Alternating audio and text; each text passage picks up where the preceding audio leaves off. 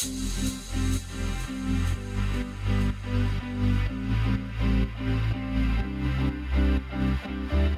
listening to Coming Out and Beyond, LGBTQIA+ stories, a podcast that celebrates the wisdom, courage, experience, and joy of individuals in the queer community. Every week, we feature a guest who has a remarkable story to tell about their coming out and the life they've lived beyond. Now here's your host, Anne-Marie Zansel. I am so happy to introduce today Lora Brown, who is a self-proclaimed hippie, Jew, the owner of a small business, a wife of 15 years to one of the most amazing men she ever met, a mother of an 18-year-old son, a dog mom of 2 rescues at this time, a supporter of women-owned businesses, LGBTQIA+, and Black-owned businesses. She's an active supporter of animal rescue, a volunteer as a district captain for the ASPCA. She grew up in a human rights activist world with several mentors guiding her along her journey. Lora was raised in the 70s and 80s with a lesbian or bisexual mother and a lesbian sister, putting her in the middle of the fight for the rights of the LGBTQIA community at an early age, as well as women's rights. She's a corporate dropout and a proud supporter of full inclusion for LGBTQIA+ folks. Lora loves where her journey has taken her and enjoys being able to be a servant to whom she supports and helps. Being a voice to those who have lost their voice or the innocent that are not sure how to speak up or where to start. Lora helps the women in her own business to find their voices while helping their clients and supporting them. Being able to see the bigger picture and problem solve has been of great assistance to Lora throughout her life. Living each day as a way to improve upon the day before is her journey and hopes for her life. Well, welcome, Lora Brown. It's so nice to have you here. Nice to have you as well, or be here. I'm so used to my own, I'm sorry. But it's exciting, being on another podcast and speaking and being able to speak with women and just get to know everybody and build such amazing communities. I'm so excited. So, Lora, tell us your story. I know it's tell people that they're always like, No. I would really like to focus more about, we were talking a little bit beforehand about your mom and your sister growing up in that culture and how that has affected you and guided your life. So, Absolutely. So I originally come from New York, and I have an older sister who's 8 years older. So we got a big spread between us. And my mother moved us to Colorado after she divorced my dad. And it was a highly abusive relationship. So moving to Colorado, kind of running away, getting out of that norm in the 70s, where women were just kind of barely getting into a certain point where they're allowed to even have a bank account, always being husband to her husband. And you and I, I mean, you remember this, but people don't like the people who are younger than us. I heard the other day, it wasn't until 1972 that women could get their own mortgages. Like, it's insane. So I know what you're talking about, like the rights that we have, and especially the younger generation take for granted, are fairly new. They're like 50 years old. Yeah, they really are. And it's amazing. So it sounds like your mom was pretty brave. So she left this marriage and you all moved to Colorado. So what happened next? So being in Colorado where, being a single parent, she started driving the school bus and learned how to drive the buses, which was very new for women as well. And then got hired with the RTD, which is the Colorado transit system. She was in the second class where they hired women. So she was like, well, here we go. We are trendsetters and this is what's going to happen and go. So that's what she did. And we were, just kind of navigating through things. And while at RTD, she met this amazing woman that she fell in love with and was like, I think I'm in love. And I'm like, well, yay, mom, who is it? And she's like, well, you've met her. And I'm like, her. Now it's about 6, 7. So I was like, okay. And I had my godmom was a lesbian that came from New York as well. So I was used to, being around lesbian women, and it was not a shock or like a judgment, but it was a shock as far as, well, you were married, and I'm 6, 7, so it's like, what? But she's like, you didn't realize people could switch teams at that point. Right. I was like, we switch. Okay. So it really wasn't much of anything to me. Like, I didn't really think much about it. My mom was very key and adamant about us not growing up in specific areas where we weren't going to learn.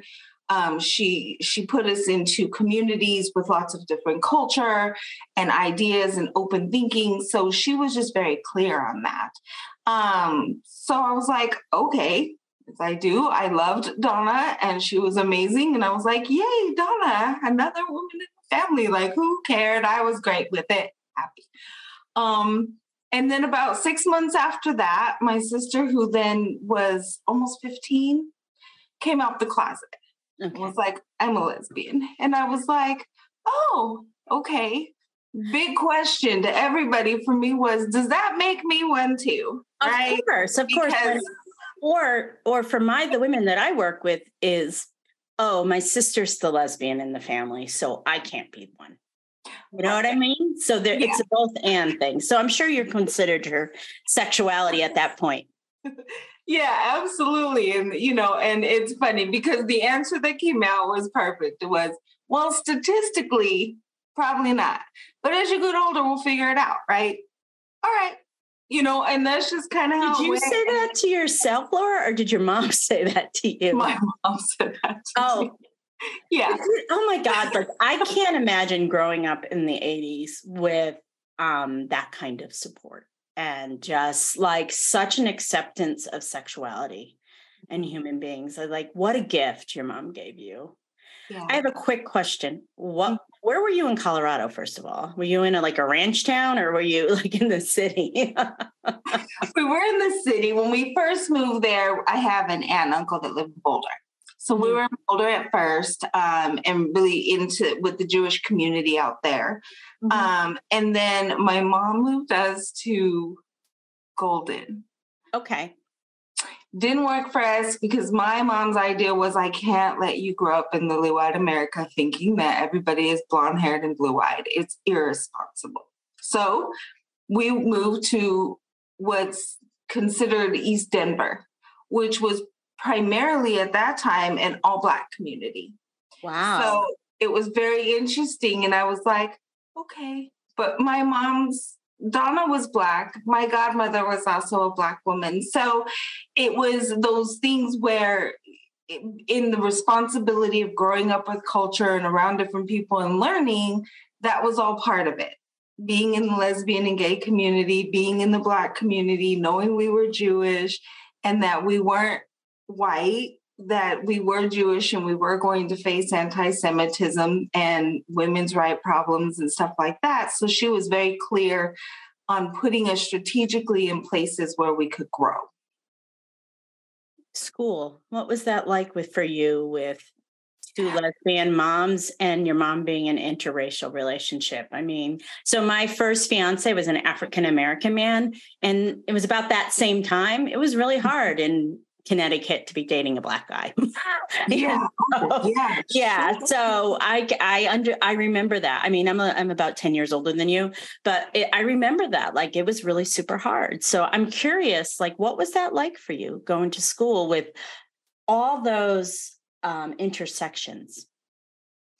What's interesting is it wasn't that big of a challenge for me. I was extremely comfortable in that community and in all of those communities. I was just comfortable. I was me. I was this goofy, annoying, oh my God, child who I was the child. I was I was the child my grandmother wished on my mother. So I was just one of those high kids that my mother was just like, I love her. But being in those communities, they were villages. So she wasn't alone. Even though as a single parent trying to maneuver all of this, I wasn't faced with it so much because we were all now so different around us. We all had our theme, and we're all dealing with all of the rights of the world and things that were happening, and discrimination and judgment and all of that. So we kind of were a community that could face it together.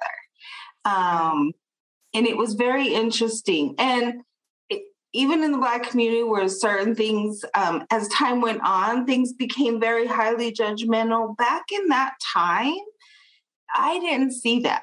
People were super open. They were always excited. They loved my mom. They loved Donna. They loved Pandora, my sister. Like, nobody had any real quandaries, except for a couple of friends' parents who were big, church-going people, yeah, straightforward people. I have to ask you, your mom must have been a hippie, because with your sister's name being Pandora, that was like, oh my gosh. Yeah, we are a true hippie family. Like, we were just pretty natural. Even now, after I left corporate, even before I left corporate, I went all natural. Like, my hair is in color and I don't wear makeup. I don't bother. And if it's uncomfortable to wear, I refuse. So have you done the girl braless revolution? You know how people are going braless. My mother burned her bra in the 60s. I didn't start wearing one until I was about 16. And then over COVID and leaving corporate, I was like, peace. I haven't had one. So I'm a free bird. Well, the lovely thing about being shot from this way up, I just make sure that, I'm presentable. Right. So you grew up in this incredible, you need to write a book. Has anyone ever told you that? You really need to write a book, because what a blessing. So how your mother identified is so much of the values I hold as well. And I admire what she did, because she took you out of a lily white town and said, hey, girls, this place, the world isn't like that. And it was so incredibly intentional, and also super, people use woke as such a slur, but it's not. She was definitely someone who was really ahead of her time. She was a trailblazer. Yeah, absolutely. And we got lucky with that, the understanding of not having to fit in and not having to be or act a certain way, or think that the world was closed off, and not learning. Like, as a Jewish kid, I went to church because my babysitter went to church 4 days a week. I sang in church choir. I went on church choir tours. And they knew who I was. They knew who my mother was. It wasn't always real accepted, but I was always the one that was like, yeah, but what you're teaching in church isn't what I believe anyway. Like, I'm here because I'm kind of required to be. But I enjoyed it, being around people, but I was also the educator. So I'm like, oh, you were taught this. Great. Where did you read that? Where did that come from? And so I always asked way too many questions for pastors in church. And they'd be like, oh, Lora, you're cute. Why don't you go over there and go hang out and let the adults, be around? Fine, whatever. But knowing I was open and free to do what I wanted, my mother was like, learn. So, I've been to mosque, I've been to synagogue, I've been to Buddhist temple, I've been in churches. I happen now to be more just in general. I'm a spiritual person. I have very little to do with religion. The Judaism is a culture. Yes, and I culturally Jewish. Yeah. Birth lines, bloodlines, but I'm super open, and I'm more into the divine, spiritual health, intuition, empath. That's where my journey has led me. So we're free to decide. And my mother was very clear about that. Like, we can teach you whatever, and wherever you go, you go. So. Well, It is, it really is absolutely amazing. You grew up in an environment like that. And while you have been talking, I'm like, I'm going to do 4 episodes for Pride Month, and you will be definitely featured as one of them, because you are, you're of a pretty outspoken generation, especially with a lot of the lesbians that came out during that time. They were often members of NOW. They were often referred to as, like, now, Betty Friedan called them the Lavender Menace, because they were doing so much work within NOW, and it was a very white hetero organization at that point, and they were, so not all the women in there, but like lesbians were fighting for the right for people to choose abortion when they didn't need that right, if they're in a purely a lesbian relationship, and some of the women within the NOW organization didn't care about their rights. And so it's not all, absolutely not all. And I'm not saying all, but some women didn't care. So it's really interesting, the history of the lesbian culture. So what happened next? You grow up in this very inclusive, very, very diverse home. And and then you go to corporate America, which makes me laugh, but it's about a white place. Yeah. Once I figured out growing up, it just turned out that I happened to be the straight one in the family. Mm-hmm. And so now I'm dating, and I happen to date Black men. Mm-hmm. So I grew up in the Black community, and made a whole lot of sense to me. But having to explain to them, like, so I'm just going to let you know, if you got any problems with this, I'm not the one you want to talk to, because lesbian mother, lesbian sister, I was raised around all women. I'm a very strong, outspoken, independent, very mouthy woman. Just know that about me. And if that scares you at all, I'm sure some of the guys love that.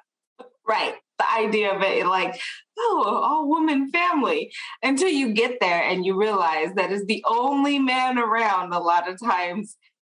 It could be an uneasy place to be, I think a lot of men need that. I do too.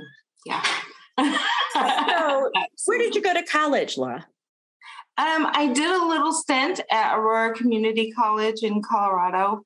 But from the time I was 18, I started working with teenagers. Mm-hmm. And I was there for 13 years working in case management for juvenile court, residential facilities. I spent quite a few years working with teenage sex offenders. Mm-hmm. So I was more in that community again of just kind of being servant, teaching, learning, mm-hmm. And then I got burned out. Of course. Social service work is really hard. Yeah. Yeah.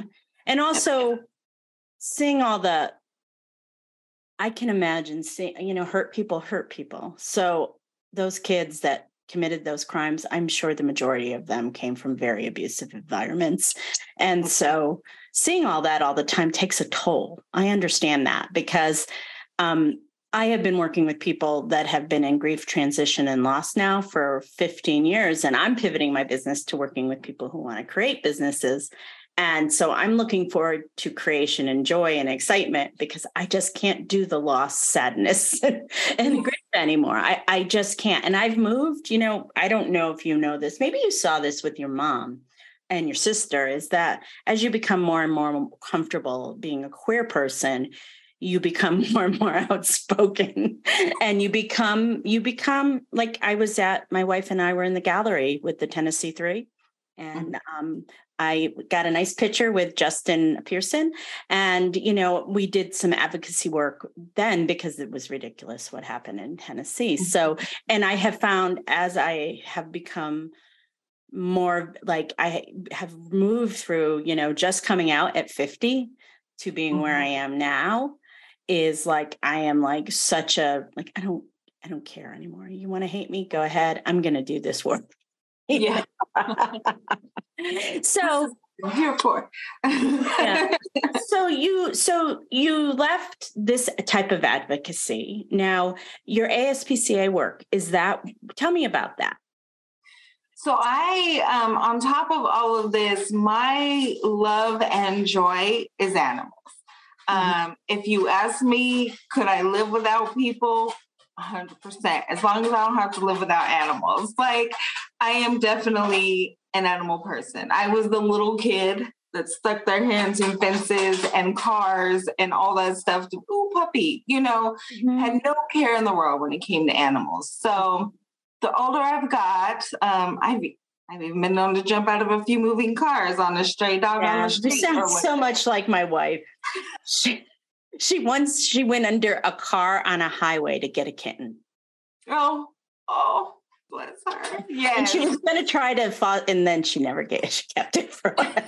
She's like, I'm going to give this away. I don't need another cat. Her ex-partner and her had, I think, 6 animals, like four dogs and 2 cats. They were really huge animal lovers. So I understand that.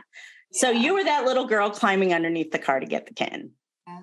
And I turned out to be allergic to animals. So I did spend several years not being able to keep them. Like, I'd find them a stray, find them a home, do whatever, but I couldn't keep them.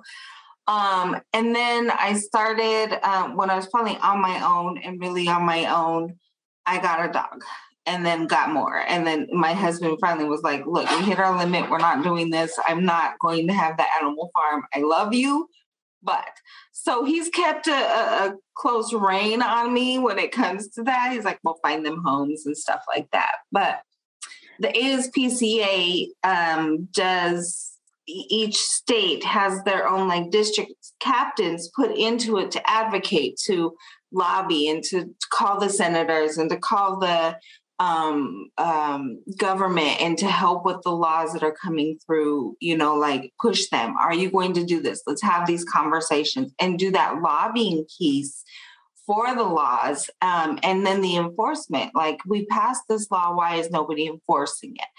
And because I'm just so adamant about the treatment of animals, I rehabbed pit bulls when they were all being banned and all that stuff. So there's a lot of that. I've always liked the big scary dog, right? German Shepherds, Dobies, pit bulls.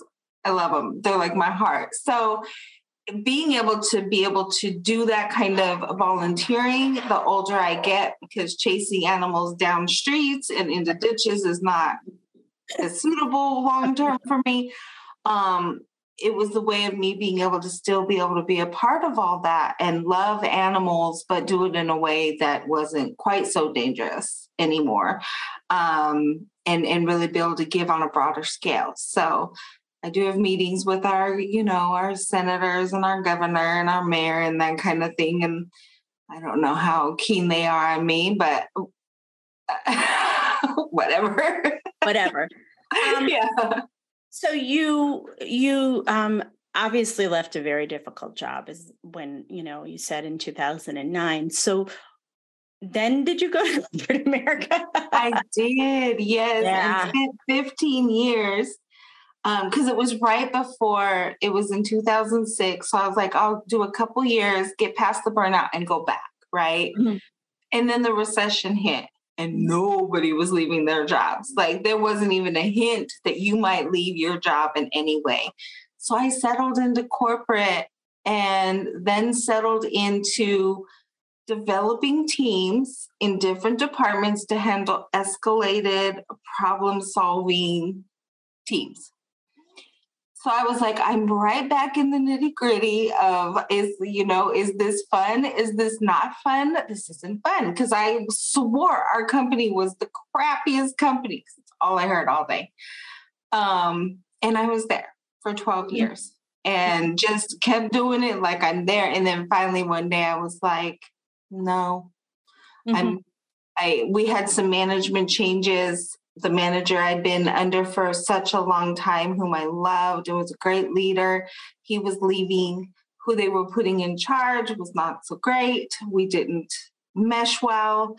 And I literally had an argument with that person and then went into my higher executive's office and looked at him and said, I quit before I catch a case. I don't have enough bail money for what's about to happen.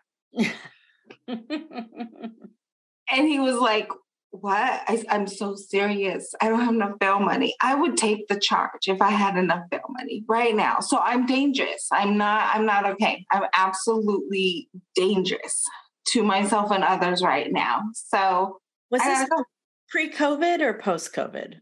Pre-COVID. Okay. I was in 18. In so were you doing advocacy work at that time? Because you said you've been really active in advocacy this entire time. And so a lot of times, people think that sometimes people, it's like a full-time job, but a lot of times it's something you do part-time, or like it's a volunteer activity. So you were advocating for your puppies and animals and stuff like that. What other advocacy work were you doing? I was still doing a lot of work with kids. Plus, I then also had my son who was in sports. My husband coached with friends that were coaching. He had teams. And so I got a lot more involved in his life because he played everything, baseball, basketball, football. Like he was in it. And my days were like corporate, run home, practice, eat, get up, repeat. I understand, yes. I was like, when did I become soccer mom? Because that was not the life I lived, for sure. Mm-hmm. But on top of that, it was, helping with animal rescues and helping with, writing letters and doing stuff when it came to the children, because I still had my heart, I'm not a fan of teenagers, but I still have my heart there. Part of being on burnout was I don't really like them and I'm getting ready to have one, so I had to get to a point where I was okay with teenagers again. Mm-hmm. But it was definitely, being involved in that. And I did obviously a lot less than I was before. Of course, we get busy with other things. Yeah. So your mom, we talked before we got on. What year did she pass away? 2010. So the care of your mom had ended at that point and stuff like that. Yeah. When we were talking before we started recording, you said you came from a really long line of activists, your mother, your grandmother, and your great grandmother. And can you talk about that a little bit? Like, it's almost like feminism is in your blood. It's almost like, I bet your genetics have completely changed. Is your son a feminist? Not so much. He definitely, women's rights. He understands that, we are equal. This is what is. And he grew up with me just, of course, yeah. And he supports it as much. My son and my husband, a lot of times are more focused on the Black community with what's happened. Mm-hmm. But he did come to me a few years ago when the two people that were run over during where'd my brain go? A protest. Thank you. Where the two people were run over. And what he recognized is that the signs were talking about Jews. And he was like, well, what's that about? He said, because the issue was in the Black community. And I was like, oh, son, I'm sorry. But the only group hated probably more than Black people in this moment right now are Jews. And he's like, well, why do they hate, Jews? What happened? So I was like, I'm still not ever very clear on why I'm not clear. Clearly it's something where, the realization that it's a bloodline. We're not white people and that we are a different bloodline. In other countries, we're Middle Eastern. So it just, who knows? I said, I've had Christians say things to me off the wall, and I'm just like, oh, okay. Well, I would say that it is directly related to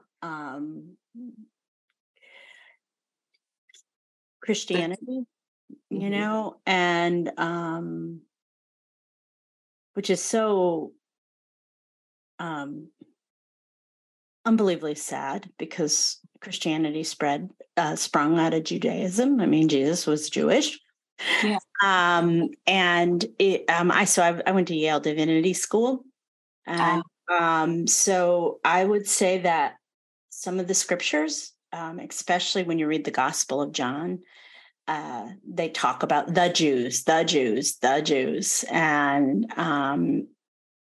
then, of course, when the Crusades happened and all those things. And, what I find, Lora, is that societies are always looking for a scapegoat.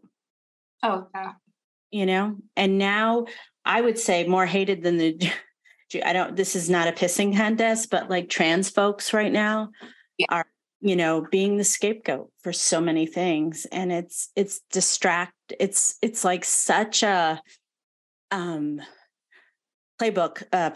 playbook page, distract from what the real problems are, and let us hate others that are not the same as us. And so it's just incredibly sad, and it's been going on forever. And I wish we would learn.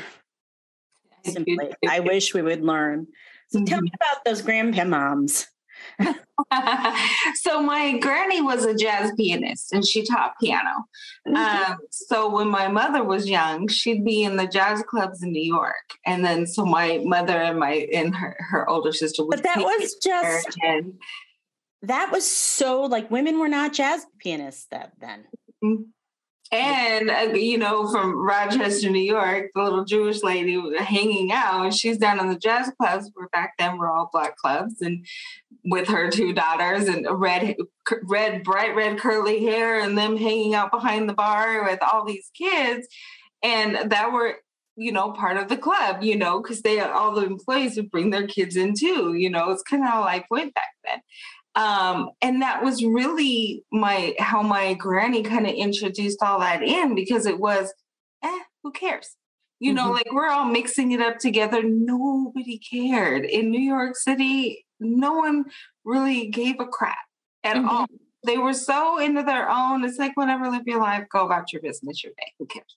And so it was really just that. And, my grandmother, apparently my grandmother before my granny's mother was kind of the same way. It was, let people live their lives. If it doesn't directly affect, if you're not killing someone in my family, or you're not harming or taking rights away from someone in my family, you live yours. I have zero to do with that, because you're not harming anyone, living your own life. And that really was just what it was. And in the Jewish community, that's really what is taught. It's love and charity and living. We all have our own journey. And there's rules and bylaws and things. If you're Orthodox, they live a much different life than we live. Yeah, I was just going to say, I'm like, yeah, not all Jewish people. When we go towards the Reform Jews and maybe some conservative Jewish.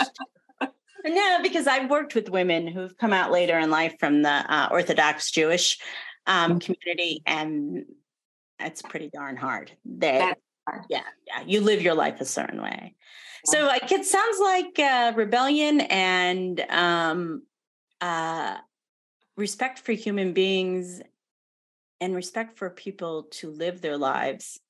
You will fight for them to have the rights for them to live their lives in the most best way, but you ain't getting involved if it doesn't infringe on other people's rights. Yeah, right. I think I'm that. Like, and it's so funny too, because for years, even when I was living my straight life, I always felt that way. I was like, why do you, like, I remember, maybe because I was a closeted lesbian, but I was like, why do you care so much? Like, this is none of your business. If somebody wants to, like, and now having lived a straight life and now I'm married to a woman, like, I can really tell the difference, and I can feel the discrimination, and I can feel the judgment.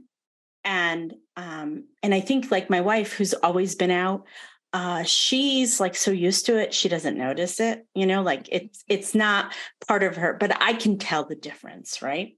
Yeah. And I'm like, seriously, you're going to be left. It's a mixture of anger and laughter. Right. You're going to treat me differently because who I spend my life with, like, Yeah. like who I go home with and sleep with at night. Like, are you really? And like, I'm really incredulous, Yeah. right? You know? Yeah. We're like, It's like being married to someone who's African American. You're going to treat me differently because I'm married to someone who's of a different race than me. Big deal. Like go live your life. Don't worry about us. Mm-hmm. We should start an organization, Laura, called Go Live Your Life. Go live your life. And I explain to people all the time, like the stuff with abortion that came up, like, we weren't allowed wire hangers in our house. I mean, that's how anti this whole situation my mother was. She was like, abortion rights are right. You don't get to tell me I'm a woman, back off, especially when it comes to men. Like it was just very adamant. She goes, I'm sorry, but I'm not going to argue with a man about this. And I'm not really going to argue with a woman about this. Like that was her stance on things. So we grew up knowing that we needed abortion rights, whether or not we believed in it or didn't believe it. We choose for it for ourselves, right? Yeah. And then I was met with that at 15 years old when I was pregnant. And my mom was like, "Oh, hell no." Mm-hmm.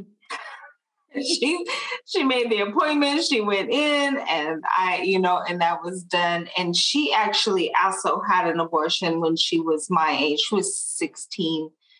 So back in the 50s, so very hard to do. Right. And then we found out my granny actually had one too. Mm-hmm. So it was, that's that idea of we don't necessarily, and it's not birth control. It's not, we're just going to keep doing this or doing that. I wouldn't go through that again, ever. I still it's very clear in my mind still at my age. But the idea that the choice was there because at 15, I was not prepared nor ready. And my mother was not raising another child. She wasn't going to do it. And she was very clear on that. So those kinds of things. And it was great that it was in place since we did need it. But even if I had never needed it, it would definitely be in place because it's that I don't have to agree. I do have to agree. Either way, I just need to support it. Because as we start to take things away, we don't understand what keeps getting chipped away from our rights and what it took to get to where we are. I literally remember my mother crying in a bank because they wouldn't let her open a bank account. Where's your husband? Where's your husband? That's all they could say to her. And my mom was in tears because she's like, I need to be able to open a bank account. And they're just like, well, you need your husband. And I just was so confused watching that. Like, what does my dad have to do? He's not here. Like, he can't, So it was just always so confusing. So the idea of us turning back the time on what it took so long to fight for and to fight in. And then that same thing where we fought for all these rights in the LGBTQ community, and we were there and we've been on the front lines and we're fighting. They get the rights. And then all of a sudden here we are reversing, slowly chipping back away where you're going to be hiding in closets. My mom and Donna were best friends for a very long time. That was what it was because Donna wasn't out to her family. Even though Donna was always a lesbian, but she wasn't out like that. So for a very long time, it was the best friends. They were just very close friends. Everybody knew. Right. It just wasn't, it was like, that's very, people just didn't talk about it, know, like, I mean, come on, right. two best friend women don't live together in the same house and raise children together. They just don't. I'll have to tell you something afterwards. Okay. You know what, Laura, it was amazing having you on this show. I'm really grateful for sharing the story of your mother and growing up with such a fierce feminist. And it you can tell she did a great job. And it was wonderful truly wonderful to hear your story. And I'm really excited to share it because so many of my people that I work with worry about the effect of their being a lesbian on their children. And I'm always like, your kids are going to be fine. I always say that. I find that if somebody comes out and their child is like less than 9 or less, they often, like, the kids just don't care. It's so quickly with the divorce and with, oftentimes the women I work with have to get divorced. And so especially with the coming out, because it quickly becomes the kid's normal. And it's so simple. Like, are you going to have a boyfriend again, mommy? No, I think I might date girls this time. It's really that simple. It's that simple. It's not this big coming out to your kid. The older kids do have a little bit of a harder time. But I really do appreciate how much you shared about like how your mother, I think, and, being raised in such an open environment really influenced you in such a positive way in your life. And I love how you describe your business. And I'm going to try to get you to come on my other podcast and we'll hook these two together so people can hear both stories. So absolutely. Thank you so much for coming on the show. I really, really appreciate it. Absolutely. I loved it. Thank you. Thank you, everyone. You've been listening to Coming Out and Beyond, LGBTQIA plus stories with Anne-Marie Zanzel. New episodes of the Coming Out and Beyond podcast drop every other Friday. You can tune in at Apple Podcasts, Spotify, Google Podcasts, and at annemariezanzel.com. Be sure to hit subscribe when tuning in so you never miss an episode. And for more resources, articles, videos, and a free downloadable guide for coming out later in life, visit annemariezanzel.com.